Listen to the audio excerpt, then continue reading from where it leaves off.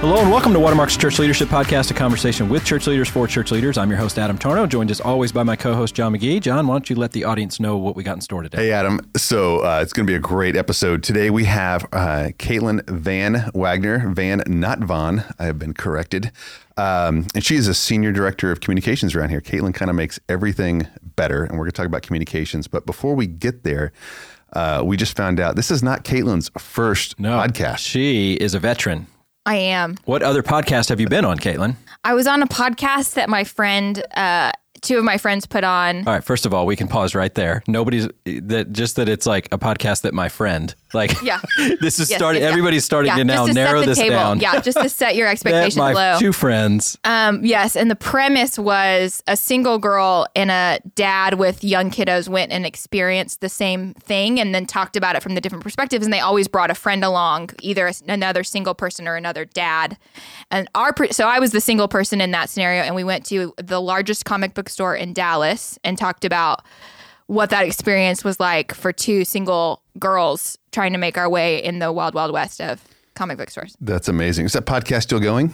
You know, I don't know that it made it past. That is so surprising. I know, Shocking. especially with my, I think there was at least 17 downloads on my episode. So some very disappointed listeners right now because they're sitting there going, finally, somebody has this podcast. Oh, hey, we're going to jump into some thoughts on communication. Adam, any thoughts before we get going here? Yeah, so we just said that Caitlin, runs our communications team, and we know that not every church has a communications department, but we do know this, that every church communicates. And so you're communicating about things that are going on internally, communicating things to your city or your town that you're in.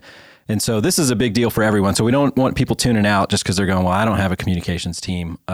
This is a part of every leader's job. And so hopefully we'll talk about some principles that'll be transferable regardless of the size of your church. And I'm looking forward to the conversation. And I think the premise of also what we're going to talk about today is things that we wish we had known earlier. And so I would argue that even if you don't have a communications department, or let's say you've got a communications department that's growing still, you have a huge advantage. So a lot of what we're going to talk about today are things that we paid the dummy tax around. So things that we wish we had known earlier. So Caitlin, you brought this list of, some of the things that we have paid the dumb tax. One of them is this. We used to think that a stage announcement and a brochure was all that you needed. What do you mean by that? Another way to think about that is what used to work a couple of years ago probably doesn't work today. So what I mean by that is this habit of constantly reevaluating. Communication is a living and breathing organism that changes all the time, right? And so we call it fighting legacy creep internally. So making it a habit of constantly reevaluating your communication channels. My favorite story is about a year ago, we have our weekly bulletin, which internally we call the Watermark News, and it was this sprawling document. I mean, over 6 pages. You'd walk into Watermark and we'd hand you a copy of War and Peace. Welcome to Watermark. Here are all the announcements, right? And to be clear, there was a day we were very proud of the Watermark. Oh, very proud. I mean, we thought this sets us apart. Yes. Yeah. And so we were trying to make these small tweaks to it to kind of make it better. And one of the girls that I work with walked into my office with a new format for the Watermark News, literally written on the back of a napkin that was half of the size, way clearer. It saved us a ton of money, candidly, long term, because we were cutting down on this print, and ultimately was a much better communication tool. And that was an example of, it was one of my proudest days of my team, because it was this example of we have been doing the same thing for too long. We need to be reevaluating it. Yeah. And I think one of the challenges too, that anybody that communicates is going to feel this, is there's really no one method of communication that is clearly winning anymore. Mm-hmm. And so we say, some people may be skeptical and go, whatever, nothing's changed. You just got to get it out there, and a stage announcement and a brochure is just fine. Well, what's probably happened is the market has gotten watered down. So you may be able to back in the day, reach 80% of your body through a stage announcement and a brochure. Where nowadays it may be down to 50%, or it may be down to 40%, or even 30%. So it's just like nobody's clearly winning. It's just very spread out and fragmented. Yeah, and you have to think about how to use all of those different methods and what they're good for, right? And there's some, I think if you start to just ask that question, is this still working? Yeah. Is there a way this could be simpler? You'll typically start to see trends that fall out. So talk about how we do that. Yeah. I think that, so one of the things that we just started, I wish we had done this earlier, is 2 years ago. So we have an annual survey that we do. And we just included, it's typically about spiritual growth. And we included a question about communication methods in that survey. We just simply ask to our members, which communication methods of ours do you rely on most? And the insights that fell out of that have really helped to drive our communication strategy. So one of the overriding insights that came out of that is they rely on our weekly emailer. We call it The Current. It's a simple emailer. It goes out every Tuesday morning at 5 a.m. We use MailChimp. And that is the number one method they rely on most for getting information from us. We'd always assumed it was stage announcements and our Watermark News. Those are still important channels. Yep. They do things for us. But now we are starting to think a lot more about the power of email, even beyond that weekly newsletter, because of those insights. Social media for us wasn't as strong a driver. And so part of it was, let's get more excellent on that. But also it just helped us focus our time and energy on email, which a lot of people discount, I think. The next one here is we used to think of our content as one and done. So we don't think that way anymore. How do we think about that? John, you actually call this weaponizing it. So it's the communications equivalent of gleaning wheat left behind after harvest. So here's another way to think about it is if you're a church, you're probably a natural content engine. So what do I mean by that? It means that every given week, you're naturally producing pieces of content. So whether that is a sermon on a weekend or maybe a blog post or a podcast that people are already producing, there are probably ways to reuse and repackage that content to fuel your other channels. So a lot of churches will come to me and ask, what do we put on social media? And so one of the ways our answers to do that is we repackage our weekend content. So we take every single one of our sermons, we clip out the 2 or 3 clips that are the top minute or 2 minutes each of those clips that are really interesting. And we use that to fuel our social channels throughout the week. And it's a way to naturally extend content. You don't have to create new stuff from scratch. And so that's a way to extend it. That's good. Yeah, you see churches, they spend so much time getting ready for the Sunday morning thing or the conference or whatever it is, the class. And then they're on to the next class, the next conference, the next Sunday morning. And the amount of work it takes to kind of repackage some of what's already there is so much smaller than creating a whole new batch of content. And so I think it's really, really smart to think about before you go creating more stuff so that you can post up or send out. Just how can we leverage what we have already? It can be as simple as take the sermon, take 5 quotes from the sermon, 5 absolutely. sentences. So take 5 sentences, put a quote out on Monday, Tuesday, Wednesday, Thursday, Friday with a link to your website to listen to the rest of the message. It's a great way to encourage the body that's there, remind them of what was already said, a great way for the body to then be able to share that with others. And so that's just, you didn't have to create anything new. No. You just had to listen and just get 5 sentences. Yeah. Another thing that I do is another way to just think about gleaning content. So every Tuesday we have a staff prayer, which is essentially our all staff meeting. And I take notes during all staff prayer for what I call watermarkisms. So these phrases that are kind of unique and pithy ways of saying things that we can eventually turn into blog posts or we can put out on Twitter. And that's just another way content's just kind of falling out and you just glean it and then repackage it. Yeah. So in a staff meeting, if somebody says something great, then use that. Go up to say, hey, will you write 3 more paragraphs on that? We're going to put that on our blog. That was a really great thought that you just shared. Just use what's already there. And I would say that this is more of a recent shift for us. And the thing I wish we had done, I just wish we had started this earlier. Yeah. So I would say that even if you're not ready to repackage it, starting an Evernote of your best sermons, that your gangbuster sermons that y'all have created, or your watermark-isms, even if you, whatever your version of your church is for that, even if you can't use them yet, capturing them, you'll be so glad when it comes time to actually put those out. Yeah. And Caitlin, you even know like what sermons have been downloaded the most and what you look at all that stuff. We look at that. We look at that on a weekly basis too.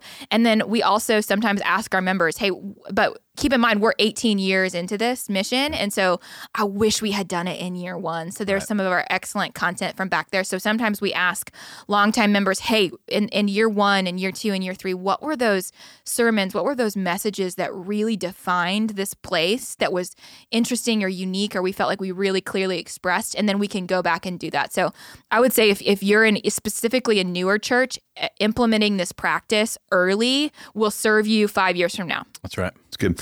I think too, if you can think about this on the front end when you are creating the original content about how can we, repurpose this, or how can we add additional resources, it can make both of those processes better. And absolutely. so some of the things that I can remember, we did a conflict field guide. And so when Todd talked about conflict, we kind of made this 3-step process and had in mind, I think at the time, we're going to create this little 2-page PDF.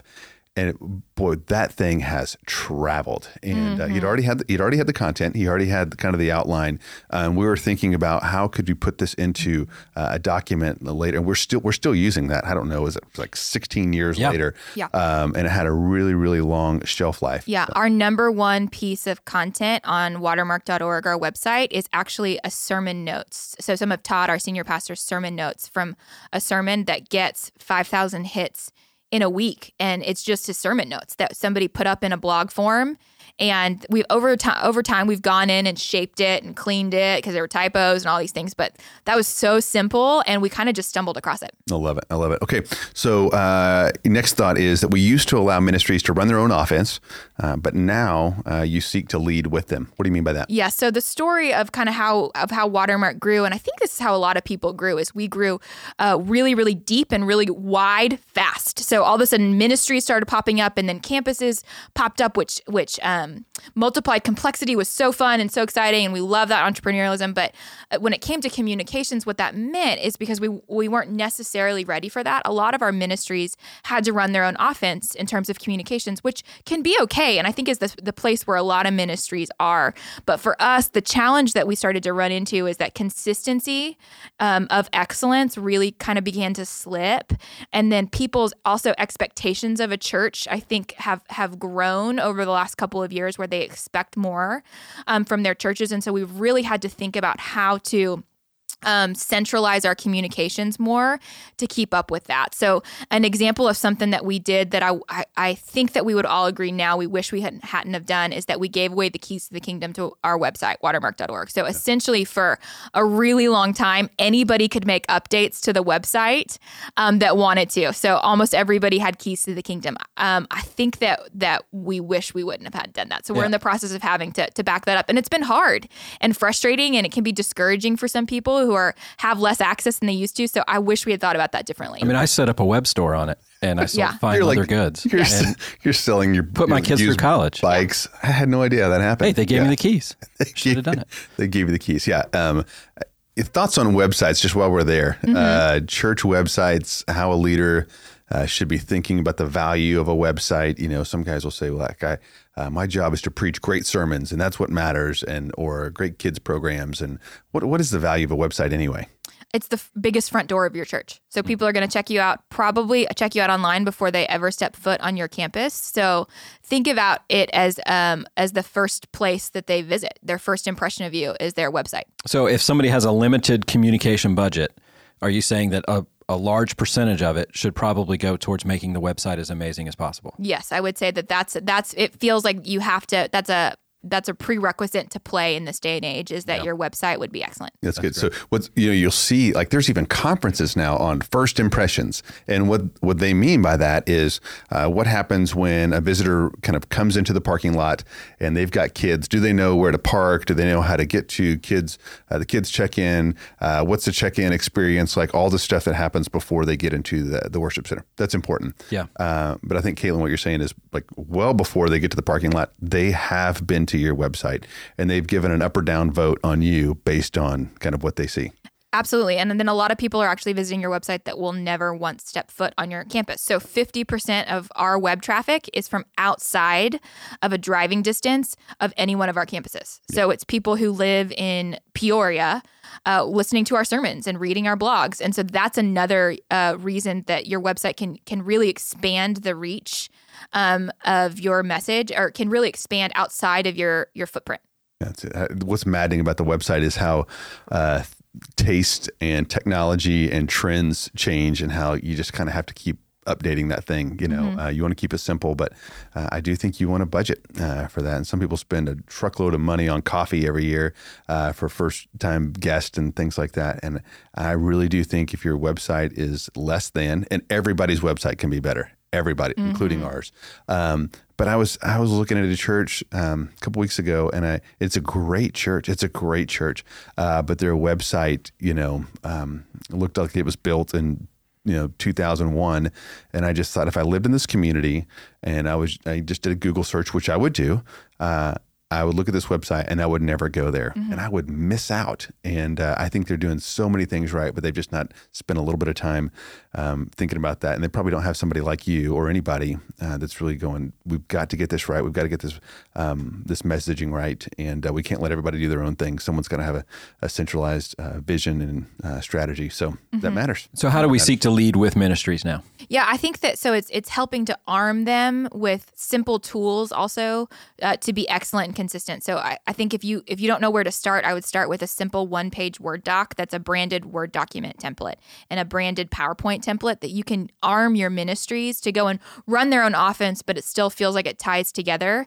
And in 5 years, when your ministries have expanded and they've created 1,000 one-pagers, you're going to be really glad you armed them. Yeah, and so just to even unpack what that would look like, this is a one-pager that says, these are the colors that we use, right? Is that what you mean? And these are the fonts that we use, and this is the logo, and it's just kind of showing them these are the parameters to play in from a creative perspective that'll keep us all consistent. Yes, absolutely. It could be. Yeah, it's good. You talk about that, the deck. What did you say? Like you create like a generic deck? A generic PowerPoint deck that you arm so just with preloaded color or preloaded backgrounds and templates that they can then drop their own content in. And so it doesn't necessarily have to run through your team, but it still feels cohesive with the rest of your communication. So simple tools to arm with them, cast vision for consistency, cast vision for why it matters that it all feels and how that communicates excellence to people often, and then arm to really lead with them, not to become a hindrance to them in terms of slowing down the process. Okay, so the person that's sitting there going, nobody does that,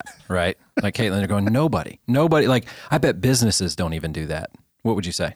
I would say businesses absolutely do that. And so I think that the hardest part of any branding program is to develop the internal consistency to execute it. So I get it. Yeah. But consistency communicates excellence. It does.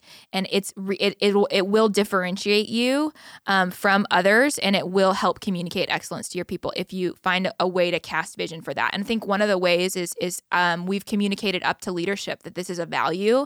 And the more they've championed that with us, that's really helped my team in terms of taking ground. Okay, Caitlin, next one of these is that you used to think that a good campaign was all that mattered, but now you know better. What do you mean by that? Yeah, so that's kind of the counterpoint of what we talked about before, which is that you don't want to take too much leadership away from your ministry partners. You really want to encourage them. So the success and failure of any communication initiative often lies with the energy and excitement of your ministry partner. So Adam, I think you actually have a really good story to illustrate that. Yeah, we've seen that communication is a leadership tool, but it is never a substitute for good leadership. And I think one of the examples we had seen with this was just an initiative that we had done 2 years in a row, where we wanted the whole body to do something for a few weeks, memorize some scripture for a few weeks. And the first year we did this, it was amazing, right? The whole body was involved in it. It was fantastic. It went well. And we would kind of look at it from a communication perspective and go, man, we probably could have done more on that. Like the slides were okay, and the branding was okay. The stuff we did on social was okay. So now we said, well, we're definitely doing that again the next year. And we thought we just knocked it out of the park. We made everything look better. It's amazing. We made these screensaver or these lock screen images. I mean, we put so much thought into the campaign, implemented it perfectly, and it just went different. And we just kind of said, why, everything, all the bells and whistles were so much better in year 2 than in year 1. What happened? And as we, not just as a communication team, but as a church, we got together as leaders, we got together and said, this one just didn't, it wasn't a failure, but it just was different. So what happened? And that's when we realized that in year 1, we had so much leadership going towards that it wasn't just the slides and the stage announcements. It was the constant reminders in all meetings. It was individual conversations of, all right, re-engage John, re-engage tonight. Make sure that when you're up there and you do the announcements, make sure you bring up this scripture memory challenge that we're going through. And it was a lot of, lot of those kind of conversations that didn't happen in year 2. And that's where we went away and we go, it still takes leadership. And so you can have the greatest looking graphic design stuff, but if you don't have the energy and the leadership behind it, it may fall flat. Yep. Yeah, I would say that we encourage our ministry partners to own projects with us and not necessarily delegate to us. Yeah. So we think of ourselves as leaders serving leaders, and so we really want our ministry partners to feel the weight and the privilege of the leadership that it takes for a communication initiative to be successful. Yeah. So if you're a senior leader, you don't just create some good ideas and fire off an email and say, Make a slide. Instagram campaign and let's blow this thing up. Yeah. Caitlin, your phrase is that the ministry partner is the official pace car for energy and leadership. And so I think it's a great idea. Like we can't go faster or further than the leader on this deal. But Adam, your phrase was it's a tool, but it's not a substitute. Yeah. And it's really easy to just think it is when you see people with 100,000 Instagram followers and all they do is take walks on the beach and photos of themselves. You think that's all we need is a good lens, and we can have influence in the church. It still takes leadership. So, really, and I think really for good communications folks that are out there listening, it's just important to set those expectations with every project. So with every project, just making sure you're defining the role of, hey, we're going to execute and we're going to do strategy with you and arm you with the creative, but we really need you to lead the staff, to lead the body in it. And so defining those roles every single time is just helpful. That's good. Love it. Okay, next one. That we used to think that creativity mattered more than function. What do you mean by that? So I would say that clarity blesses people, and sometimes the church can struggle to be clear. And Whoa. Give me an Sports example, opinion. please. Shots fired. In fact, give me 9 examples right right now. So where this comes up most often is when it comes to naming your ministry. now. Okay. There's Here we go. People Yeah. getting frustrated. They're getting their emails Yeah. out. Blood pressure is up. So don't let creativity get in the way of being clear there. So I think we see often that ministry names can either be too vague. So we see ministry names like, these are made up names, and if these are the names of your ministries, email me and we'll help you rename them. But things like, the 118 or like a scripture reference or ignite or empowered by grace, these like vague things that don't mean a ton, right? Keep going. Keep going. Okay, I've tapped out. And what you're really doing is you're creating a barrier for people to engage with you, Good. right? And so I think that there was also a time when that was really trendy to have that, and I think that we're kind of past that time. So I would say, and then on the other side of it, you can also have a ministry name that's too literal. So a great example of that, and then that becomes uninspiring. So a really good example of this happened this week. So we have a single adults ministry that is this growing ministry for 30s, 40s, 40s, and 50s singles, right? And so they came to us and they'd just been called single adults, which is clear, which is great, and clarity blesses people, but it was too clear. It was uninspiring. It didn't inspire any sort of excitement to go. And actually the insight that came back was that the people that were participating didn't like to be labeled by who they were. They did, hey, I'm more than just a single adult. I want something interesting. And so we actually ended up renaming them Gather, which still is, it kind of sets a tone and it casts a vision for coming together and connecting. So it's not completely vague, but it's also not too literal. So in general, I like to aim somewhere in the middle, not too vague and then not too literal. Now, when in doubt, I would say be clear.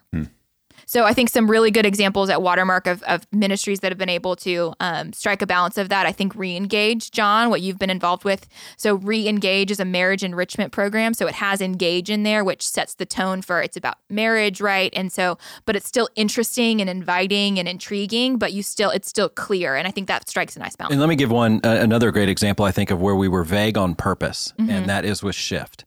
And so Shift is our grief recovery ministry for students, so students and teenagers. And we had thought about, that ministry is like, well, what does Shift mean? Is that really clear to the grief recovery process? And we had thought about changing that name to Grief Recovery for Students and Teens, right? It's very clear. And then the leaders wisely came back to us, and I'm so glad we listened to them. And they just said, that is so uninspiring for a student to tell their friends, what are you doing tonight? Oh, I'm going to grief recovery for teens and students, which is like the second they said that, we got it. And we said, okay, We are trying to serve them to make sure that they have something that they can tell their friends that is a little vague, but also sounds like, so you can tell your friends, oh, I go to this thing called Shift on Wednesday nights. What's that? Put it on a t-shirt. Yeah, it's this thing that I go to at my church. It's really helpful. Like you're helping them communicate about it with their peers. And so that's one that we went very vague on purpose. Absolutely. So I would say if you are naming a ministry, just think about that really clearly. So sometimes I'll hear things like, oh, we're going to name it this now, and then we might rename it later. I would say try to get to the name you want as early as possible, because once those t-shirts are printed and once that curriculum is printed, it's real hard to get that back. So be really thoughtful about your ministry names early on. It's awesome. Awesome. Caitlin, let me ask you a question. So there's somebody that is listening to this podcast and they're really, really excited, and somebody already clicked off 20 minutes ago because they said, this just doesn't matter. So the person that goes, man, this matters. Like, what? How can I get my church to understand the value in this? Like the why. I just get pushback. I get stonewalled on this deal. Like what? Arm that person with some good like talking points, some good why. What would you do to kind of, get leadership to buy off on some of these ideas and really up the communication game? Yeah. So I'm going to, what I hear often sometimes for people trying to justify not focusing on communication is because churches are notoriously not that great at communication. So it's easy to say, well, we're not that great at it, but neither is a lot of other churches. So everybody else is really, really everybody else is really good. Yes. Bad. So in my counter to that is to say, but your target, right? Your members are not evaluating you against another church. They're evaluating you against other brands. And so all they're seeing is that you're less excellent with every other entity that they interact with on social media or in email. So they're not evaluating you against another church that's also bad. They're evaluating you against the other Nike and Apple. Disney. And yes. And do you have to be as excellent as them? No. Can you learn some things from what they do? Absolutely. And so those are who you're evaluating against. And then excellence, we say all the time around here, excellence honors God and inspires men. So it makes sense to seek for excellence, specifically in communication. And here's something, watching Caitlin, we've been on the same team for almost 2 years now, 18 months, 2 years. Here's what I've seen that she probably wouldn't say because she's too humble to say it, but Caitlin does a great job of understanding what a leader wants and then showing how good communication will help them get what they want. Yeah. So if you are a communications person on your team, you've got to spend time understanding what your senior leadership and your leadership team wants. What do they want? And then you have got to, your value proposition is, how can I show them that better communication is going to help them achieve their goals? Otherwise, it's going to be noise. It's another program. It's another activity. It's another thing that they're going to have to say no to. No leader likes to say no. And so if you come to them and go, I think I can help you achieve what you have in your mind. So you've got this big new ministry that you're about ready to launch. Let's say somebody's going to launch Reengage, right, at their church. And so they've signed up and they've done everything and they're about ready to launch it.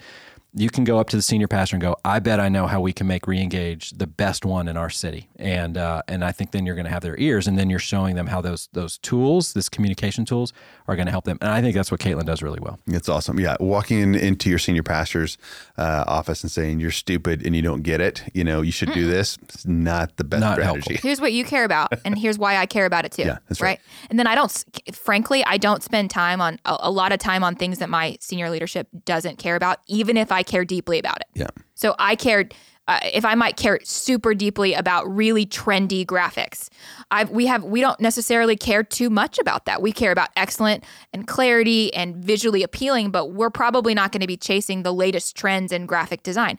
So while I would personally love to spend time on that, that's not an ideal or a value that our senior leadership cares too much about. So I'm not going to spend time on it. I'm going to spend time on what they care about. And then eventually, as if you build trust, they might give you a little bit more leeway in other things. And I think what you're seeing with the brand guide, which is something that you have for a couple of years said, I think this would really help us.